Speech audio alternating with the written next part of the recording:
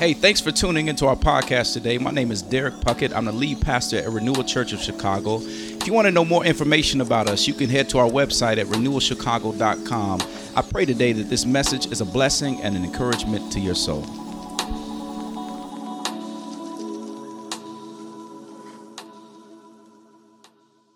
Well, if you got a Bible, go ahead and meet me in chapter 7 of Matthew. Matthew chapter 7. We've been walking through this Sermon on the Mount, and we're going to end today where Jesus has been talking about what it means to truly be a Christian. What's Christian living look like in an everyday world? Matthew chapter 7, verses 24 to 29. If you got it, I'm going to ask you to stand on your feet if you are able. And once you stand and you have it, say, got it. We'll give you a few moments.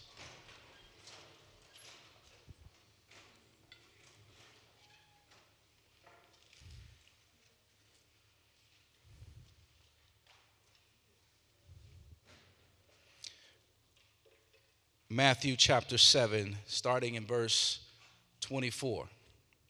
The text reads, "Everyone then who hears these words of mine and does them will be like a wise man who built his house on the rock.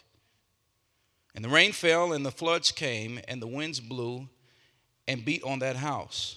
But it did not fall, because it had been founded on the rock. And everyone who hears these words of mine and does not do them will be like a foolish man who built his house on the sand. And the rain fell, and the floods came, and the winds blew and beat against that house. And it fell, and great was the fall of it." And when Jesus finished these sayings, the crowds were astonished at his teaching.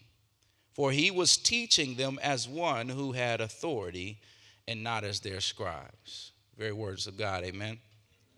Today I want to preach on the topic, foundations. Can you say foundations with me?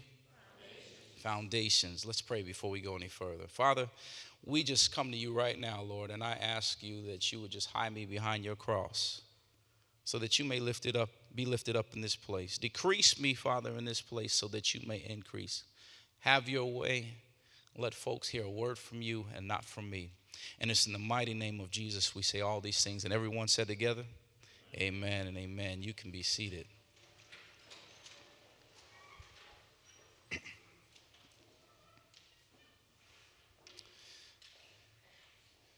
Well, friends, this weekend we had a marriage retreat.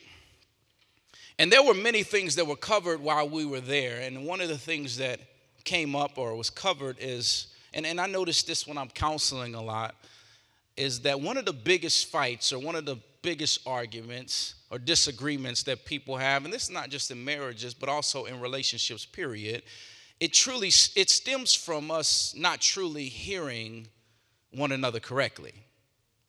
It's a communication issue.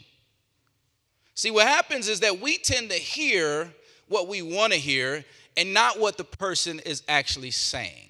Y'all ever been there before? Somebody's not listening to you. They say they react to something. You're like, you don't hear me. Because what happens is when we hear them say what we thought they said, we now react accordingly. And most of the time it's wrong. See, because to properly hear someone, to hear them correctly and listen to them, you got to, so to say, park your car. You got to put it in neutral, and you need to sit a minute. You need to sit. And when I say sit, you need to sit and listen to the other person. And when you listen to the other person, you're listening now without the intent to fix. You're listening without interpreting through your own feelings. You're listening to them, and in some way, you're validating or you're going to affirm what they're actually saying. And hear me, if you don't know what they're saying, you don't understand it, that's okay. We've all been there before. We don't actually understand everything that comes out of people's mouths. But when you don't understand it, the easiest thing to do, y'all, here's the tip for you, okay? Take it home, write it home, put it in your back pocket, take it home. The easiest thing to do, hear me, y'all ready? Is to just repeat it back to them.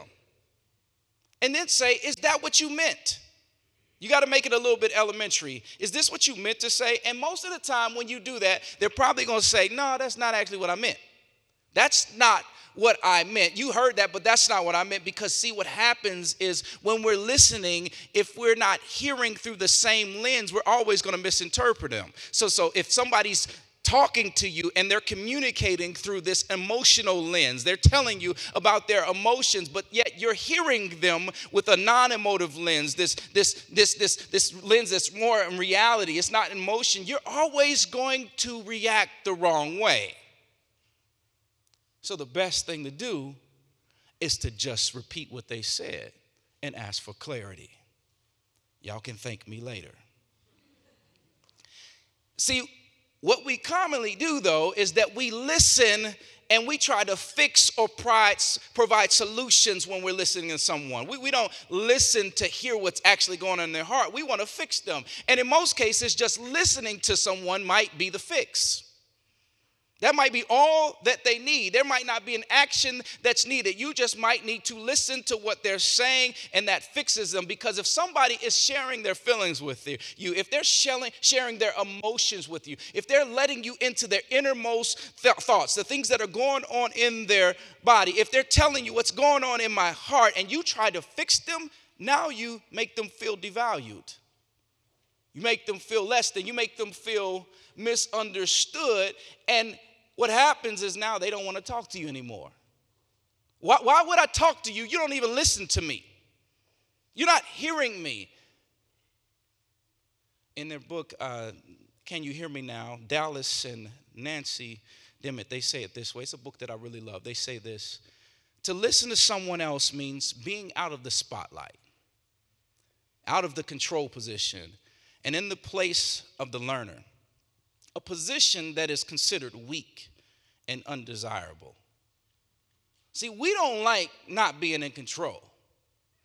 Friends, what I'm trying to get at is that as a people, we tend to have a hearing problem.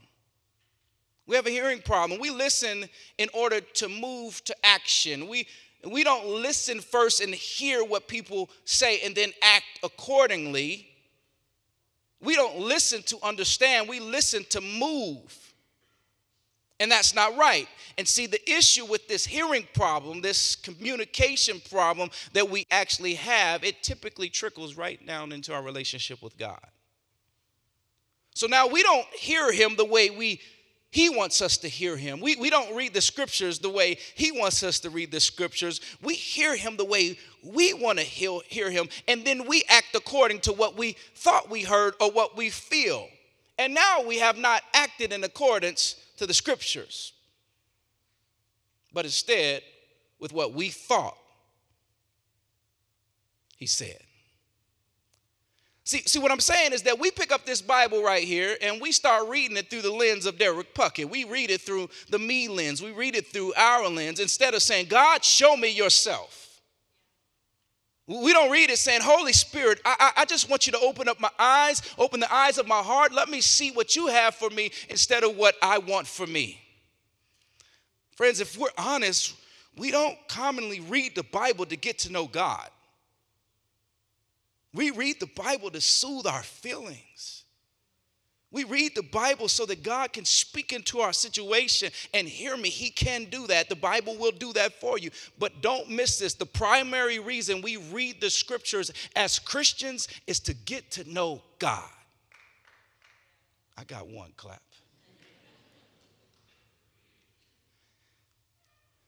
And see, I believe Jesus is summing up the Sermon on the Mount here in this passage, saying to those who hear me, those who listen and read correctly, they will know me and they will build their lives around me instead of anything else. And guess what? I am the only foundation that will last. That's what Jesus is saying. So family, let me ask you, who or what are you building your foundation upon? That's the question we must answer as we walk through the text. Who or what are you building your foundation upon? Is it Jesus or someone else? Is it Jesus or something else? Now, as we get into the text this morning and in the Sermon on the Mount, the text today, like last week, is still it's still in the same line of thought or the conclusion that we started. It's this conclusion to the Sermon on the Mount. But in last week, as Jesus preached and we focused on what he was saying, he's talking about don't just say it, do it. He's saying you could say one thing, but don't just say it, you got to do it. So, Lord, Lord, he says, many will call me Lord, Lord, but that doesn't mean they're getting in the kingdom of heaven. He's saying they say this, but they don't actually believe it. See, there's a big difference between being a poser and a true believer in Jesus Christ. Basically, we can't just say we believe in Jesus or just praise him in public or do what we want. Say, I love you, Jesus. I love you on Sunday. I'm going to give you all of me. You're a good father. But then Monday through Saturday, we do what we want. No, Jesus is saying, I can't just be your Savior. I also have to be your Lord. You can't have one without the other. I'm both of them. It's either both or none. I'm Savior and Lord. That's a hard word because we think we're the Lord. We think we're captain of our souls. Yeah, thank you, Jesus, for dying for me, but I'm going to do what I want to do. Jesus is like, it doesn't work that way. See, the question we must answer is, if Jesus came and he took back the covers of our lives and he was looking at our heart, would he see a genuine heart that truly believes, or would he see a poser? What would he see? This is what we covered last week. Now, I believe Jesus is keeping with that same train of thought. He's keeping in line with that same scripture today in our passage and asking the same question in the text, but he's more so being a little bit more straightforward today. He's not just asking a question. He's saying, I need you to hear me, but also do what you hear. He's essentially saying, listen and act accordingly. But as I pointed out in the beginning, we commonly have a hearing problem, especially when it comes to the Bible. Because if it's not what I want, if it's not what I think is right, we got this tendency to start reading into what Jesus is actually saying to make it fit how we feel. Don't have sex before marriage. That's the Bible. God, but still, I got these feelings for her, for him. I'm weak in the knees, Jesus. And I don't believe you would give me these deep feelings for this person if you didn't want me to indulge in them. The Bible says be a good steward. Well, Jesus, I got my budget in line. I'm doing well with my finances. I'm paying my bills off. I'm doing all of this. But I got a little bit of money left over, and you know that BMW just came out. And it's calling my name. All the bells and whistles. It's everything I want, Jesus. I got the money to pay for it. I know I live at home with my mama, and I'm still paying off debt. I know it, Jesus. But I still tithe. I got this money. Can't I do it? See, isn't it funny how we can tend to read into the scriptures what we feel is right instead of just actually taking the words of God and living by them? And the problem is when you read the scriptures, when you read Jesus' words, he's pretty black and white. He's pretty straightforward. I mean, he doesn't leave a whole lot of room in there for interpretation. We just may not like what he says. We don't like what we read. We don't like what we hear, so we start twisting it to make it fit what we feel is right. And hear me, just because you don't like what he says, that doesn't make what you feel right and what he's saying wrong. This is the fact of God's word. Your feelings come from facts, not feelings and then facts. We get that wrong a lot of times. So the word is right. Our feelings can be off a bit and may not line up, but we got to trust his word. But sometimes we twist it to make it fit what we feel. I mean, it's like being in elementary school. Anybody remember being in elementary school? Maybe y'all grew up like me. Now they have cell phones and all kind of stuff in elementary school. I don't get it, but they got all of that stuff in elementary school. We didn't have that growing up. And in elementary school, you had a tendency to start liking people, you know, like this girl or that boy, you thought they were cute and stuff. So, and what you did is you'd be sitting in class, and because you didn't have cell phones, you couldn't text anybody. You would take a piece of paper, and you would tear it off, and you'd write on there, "Do you like me?" Circle one, yes or no. And that girl or that person be sitting across the class, so you'd say, okay, I'm going to fold this up and I'm going to pass it down the row. And you just hoped that it got all the way to the person, because it might be another sister that opened up and you're like, oh, they want you to see that. Hey, it ain't you. It ain't you. I'm sorry, baby. It ain't you. And you hoped it got to the right person. And, sometimes you get that thing back and it would be no circled. And you'd be like, oh, no. But you know my name. You gave me a hug. You noticed me in the hallway. And see, what happens is you start reading your feelings into that no, and you're like, they didn't mean that. There's no way that they meant no. And now you just become this persistent type of person where you're just going to pursue at all costs and hope that they're going to cave in one day and say yes. But instead, you just irritate the mess out of them. Why won't he leave me alone? And see, instead of just reading no, you read into the answer that you wanted it to be. And friends, that's commonly what we do when we read the scriptures. We read to feel what we want or what we want to see from God. We pick up the Bible and say, God, show me show me the scripture today. I need a word from you, God. You flipping open the Bible and like, oh, there's my scripture for the day. We're not reading it to know God. We want it for ourselves. But again, the primary reason we read the scriptures as Christians is to know God. And in that, you do get to know yourself. See, the whole Sermon on the Mount, as Jesus is walking through this, Jesus has been clearly spelling out what it means to be a true Christian. He begins talking about what it means to be blessed. Y'all remember back in chapter 5, the Beatitudes? Then he rattles off a list of antithesis statements where he's breaking down commandments that have been misconstrued or misunderstood, misleading, because the religious leaders of the day have been teaching them wrong. Things like murder and anger or adultery and lust. And he's really saying that it's not just about not committing the act. It's also about the condition of your heart. He keeps going with oaths in chapter 6 and retaliation and loving your enemies and praying, fasting. He says, do not be anxious, judging others. All throughout the last 3 chapters, Jesus has been explaining what it means to live as a Christian. And he gets to the conclusion, and in a few different ways, he makes it very plain. He says, you're either going to follow me, or you're going to follow or go someplace else. You're either going to live by my words, or you're going to live by something else. Which one is it going to be? And then he spells it out for us, because each one of these have an eternal resting place. He says, Look, chapter 7, verse 13 to 14. Look at it with me. He says, enter by the narrow gate. For the gate is wide and the way is easy that leads to destruction. And those who enter by it are many. For the gate is narrow and the way is hard that leads to life. And those who find it are few.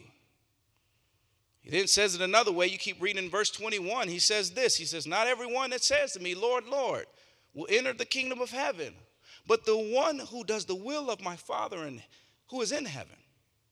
So in essence, Jesus is saying, don't just call me Lord. Don't just say it. Live in obedience. Don't say one thing and do another thing. And then last but not least, again in this text today, he's saying, hear my words and live by them.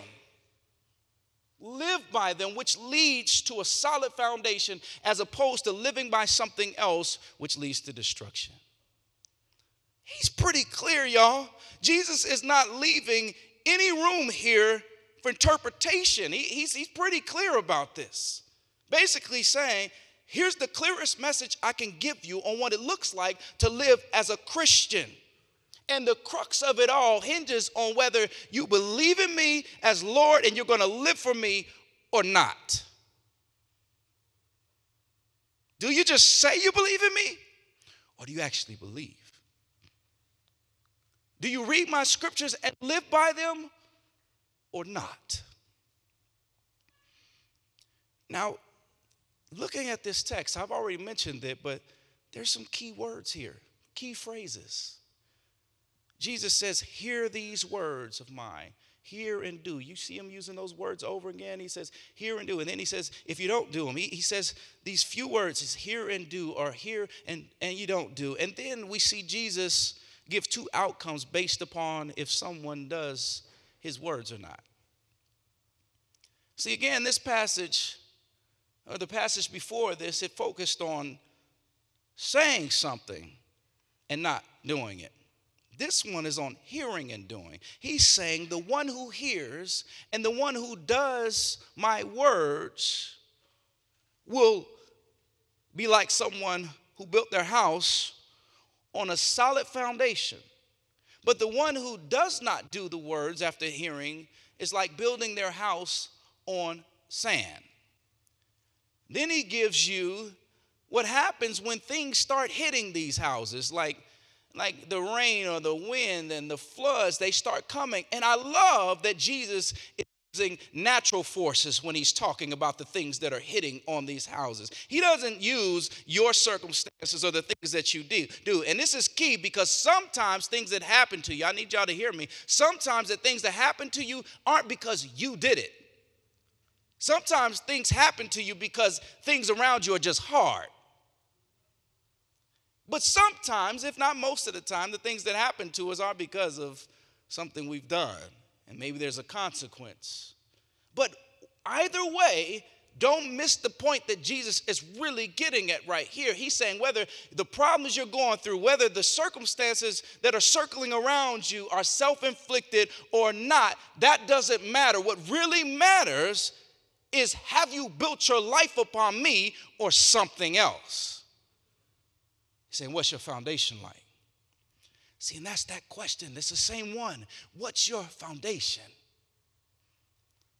Because all of us in here, all of us, if we haven't already, will go through something. We all will go through some kind of storm. My grandma used to say it this way. She said, you're either going into a storm, you're either in the storm already, or you're coming out of one. We're all going to go into a storm. The question we have to answer is that while we're in the storm, is your foundation strong enough so that you make it through? What's the foundation you're standing upon in your life right now? I remember back in 2005 when Hurricane Katrina hit in New Orleans, devastating storm. Whole houses and cars and sadly people just washed away. And I had the chance to travel down there in 2006 and do some relief work. And when I got down there in the spring of 2006, months later, and to my dismay, you would find houses still that hadn't been cleared out. You see people that are still hungry, that haven't been helped. I mean, it was very saddening. And I remember driving in on that long bridge to get in there, and you see palm trees that are literally ripped out of the ground. Now, if you don't know anything about a palm tree, they're not supposed to be ripped out of the ground. They're designed in a way where the palms can close up and they can take the highest winds. But they're ripped out of the ground. We were driving through some neighborhoods and we're clearing out homes. And one thing I will never forget is that you would see homes that were totally dismantled. You see cars that were flipped over. But every now and again, if there wasn't anything there, if the house was gone, what you would still see there was the cement patch, the foundation where the house was gone. Don't miss what I'm saying. The house is gone, but the foundation was still there. You would see houses that were battered and bruised, knocked down to pieces, wood laying around, bricks laying around, but yet the cement foundation is still there. Someone still owned that lot. That foundation is still there. Everything else was gone, but the foundation. Family, I'm asking you again, what does your foundation look like? When the storms of life hit you, what does your foundation look like? Are you able to stand the test of time because your foundation is stronger than the storms that are hitting you? What have you built your lives upon? See, some of us have walked in today and those sins, those things that are happening in our life, they've caught up with us. They're literally eating us up. They're beating us down, and everything in your life feels like it's falling down right in front of you. It's falling apart. When that happens to you, where do you turn? We all go someplace. Who do you lean into? What does your foundation look like? Is your foundation strong enough to make it through the storms of life? That's the question. Jesus is bringing this Sermon on the Mount to a close, and he uses this parable, and he's drawing a very distinct line for the hearers and the readers between founding your life on doing and obeying the words or something else. Doing Jesus' words or something else. Now, little context, the hearers here, they would have understood this illustration. They would have understood this because in verse 25, when he talks about the wind and the rain and the floods, the people would have understood where he was coming from because they would have thought about where they were living. They would have known that the winds and the waves, the Sea of Galilee was known for all the torrential winds and the storms. So they knew that they had to build their houses a certain way. So, and they also knew in the summer when they were building, because that's when you want to build, the ground was very hot because of this. I mean, it was very hard because of the sun. It was dry. And so what tended to happen is that people, when they're building their houses, they would get lazy and just not build deep into the ground. They would build a very shallow foundation, but they would make their houses look nice on the outside. They would build everything else, but the foundation would not be strong. But a smart builder would come along and he would make sure that he built down several feet below the ground into the bedrock that was below the ground. He would make sure that his foundation was strong enough so that when the winds and everything came around, those unforeseen circumstances came, it would not blow his house down. He dug down into the bedrock. But on the other hand, you had these people that built their houses on sand. What he's saying is that they built their houses to look pretty on the outside, but they didn't take time to build their foundation. They didn't take time to make their foundation look good. And family, as I said earlier, it's easy to look good on the outside. It's easy to praise God on Sunday morning. It's easy to look the part, but if we opened up that heart, our faith would be non-existent. What's your foundation look like? You see, when I'm reading this passage, Jesus says, we keep going. Jesus is not just asking about your foundation. Jesus is also saying, how deep is your foundation? It's like them old R&B prophets, Drew Hill, where they say, how deep is your love? Y'all know that song, do you? Y'all go back and listen to some R&B. You know what I'm talking about. It's how deep is your love for me? How deep is that foundation? Jesus is saying, look, do you do some of my words, or do you actually look at the scriptures, seek me out, and do all of my words in your life? Have you just made this skimpy foundation where you picked out a few verses, you tattooed them all over your body, and said, this is what I'm going to live by? Or have you actually dug deep into my word, obey my word, and have a fervent prayer life? What's your foundation look like? Is Jesus the bedrock of your faith? Have you dug deep into his word and made him your all in all? See, it's easy to praise God when things are going well. But when those storms hit, what do you do then? Family, he can't just be the foundation of your life, but he has to be the bedrock of your life. The unmovable bedrock. So when those storms hit, you can declare, as the hymn writer said, on Christ this solid rock I stand, all other ground is sinking sand. Y'all know it? Family, is Jesus the bedrock of your life? How deep is that foundation?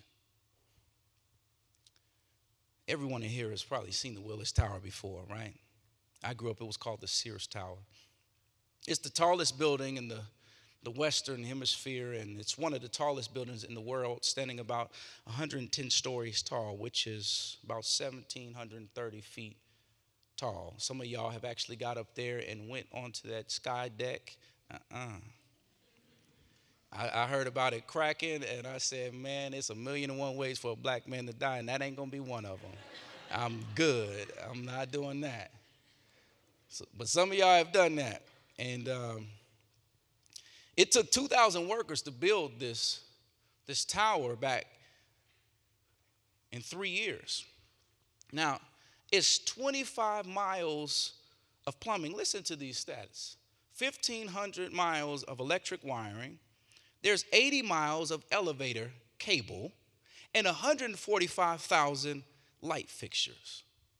The Willis Tower contains approximately 4.56 million gross square feet. Now, if you took that 4.56 million gross feet and you spread it out across flat ground, that would be 105 acres. To put that in the context of Chicago, that's equal to 16 city blocks. Now, there are more fun facts. If you look up the Willis Tower, you can find things about it. But the one thing that really intrigues me about the Willis Tower is the foundation, because the building was constructed in 1973. So that's 46 years ago. I started asking the question, how in the world does this building that was constructed so long ago, it's so tall, how does it stand the forces of the wind, the rain, the sleet, all that other mess we get here in Chicago? How does it stay standing? Doing my research, I found that it was built out of some materials that can sway with the wind a bit. But even more than that, when I looked at the foundation, this is really intriguing. The tower, hear me, is composed of bundled structural tubes. They pioneered this construction. It's resting on reinforced concrete casings or chambers where water cannot enter. You know, it's close to Lake Michigan. Water cannot enter, and these tubes and these casings go all the way down to the bedrock. Then the casings, lastly, are tied together by a reinforced concrete mat. I know I just lost some of y'all, so listen to this. The foundation for the Willis Tower is a massive concrete structure that is 100 feet below the ground. You cannot see it, but it actually is there. And then on top of that, there's huge cement-filled cylinders bored another additional 100 feet below the ground in the solid bedrock, which is a layer of solid rock hundreds of feet below the ground. Now, here's my point in all of this. Some of y'all may be following me with this, but the reason the Willis Tower has stood the test of time so long, weathering the floods, weathering all the rain, all the snow, all the weather that comes here into Chicago, is because in the midst of everything else, the Willis Tower is rooted far beneath the ground in solid bedrock. You cannot see it, but it's far stronger than we could ever imagine. Now, family, hear me. Here's my point in all of that. If you believe in Jesus, you are able to walk differently. You are able to stand differently.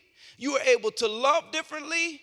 You are able to live differently. You are able to fight differently. You are able to do all these things because your faith is rooted in someone named Jesus. And as the text tells us, he's the foundation. He is the bedrock of our faith. He is the Alpha and the Omega. He's the one that starts a good work in you, and he doesn't finish, doesn't leave you until he's done, y'all. He is Jesus.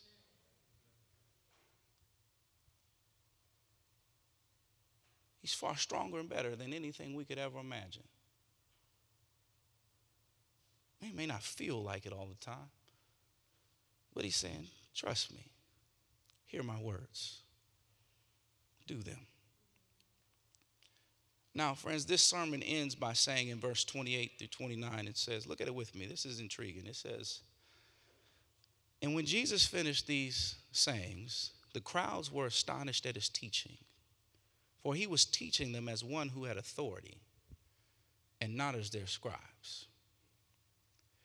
Now, the people here, they recognize that Jesus preached with authority. And that was different than any of their other teachers. They say that right here in the text. But now if you look at it, you notice that it does not say whether or not the people actually believed. It just says that they were astonished. See, there's this unwritten, open-ended question that lingers at the end of the Sermon on the Mount. And the question is, do we believe that Jesus is all that he said he is? Do we believe that he's God? Do we believe that he can provide like he says in the Sermon on the Mount? Do we believe that he can take all of our anxiety away? Do we believe that, as the text says, when the storms of life actually hit us, if we trust in Jesus, we can stand firm? Family, the question we must answer is, do we believe his words and do we live by them? Will we choose to obey him, trusting him as Lord? That's the question. And how we answer that question will dictate how we live our lives. But according to the scriptures, Jesus also lets us know, and this is tough, he says, whichever path you choose, there is an eternal resting place to both of those. So let me end with this famous C.S. Lewis quote. Maybe you've heard it, maybe you haven't, because, hear me, Jesus, he's not leaving a whole lot of room in here. He's saying, you can't just sit on a Christian bench with the jersey on and say you represent me. No, you got to get in the game. You got to follow me. You got to live by my words. You need to share my goodness with other people.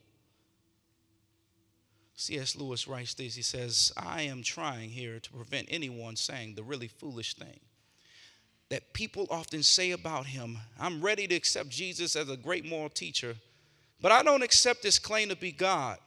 That is one thing we must not say. A man who was merely a man and said the sort of things Jesus said would not be a great moral teacher.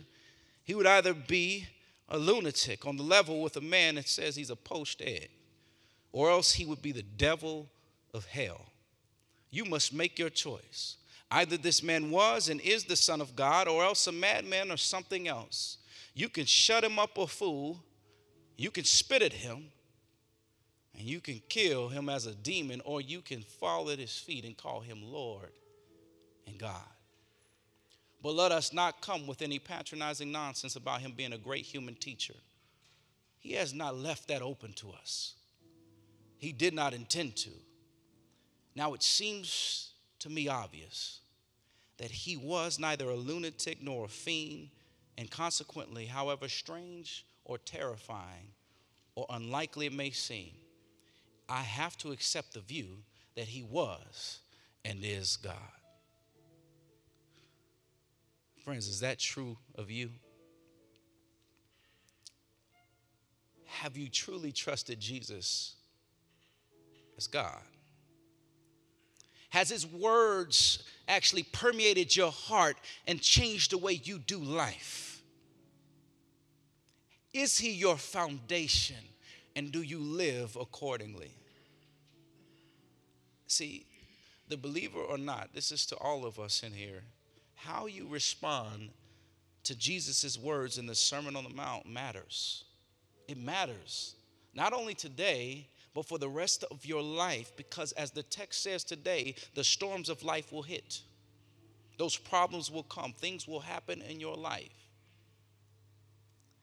And whether or not you'll be able to stand those storms or those tests of time is all dependent on whether or not you're founded in Jesus or not. Will you live for him?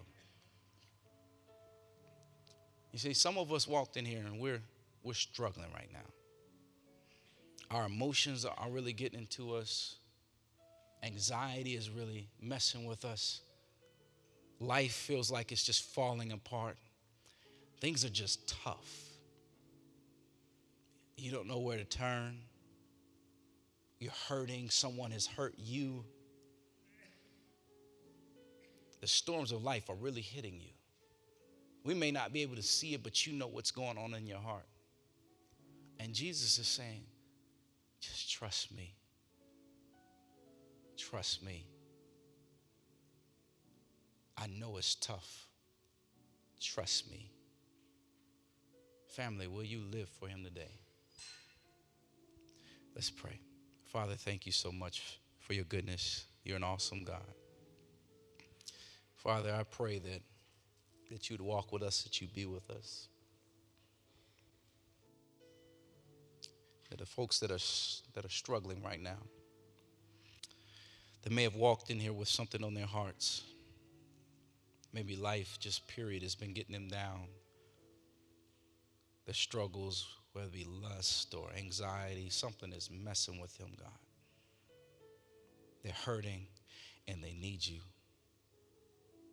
God, I pray that you'll work in their hearts and that they will know that you are a good Father, that you're a good God, and that you love them. Draw them closer to you so that they can experience the goodness of Jesus. Father, we thank you. We thank you for your word. And it's in Jesus' mighty name we all said together, amen. Thanks again for tuning into our podcast today. I pray that it was a blessing and an encouragement to your soul. I look to see you at one of our services at 9:30 or 11 a.m. on Sunday morning. Take care. God bless you.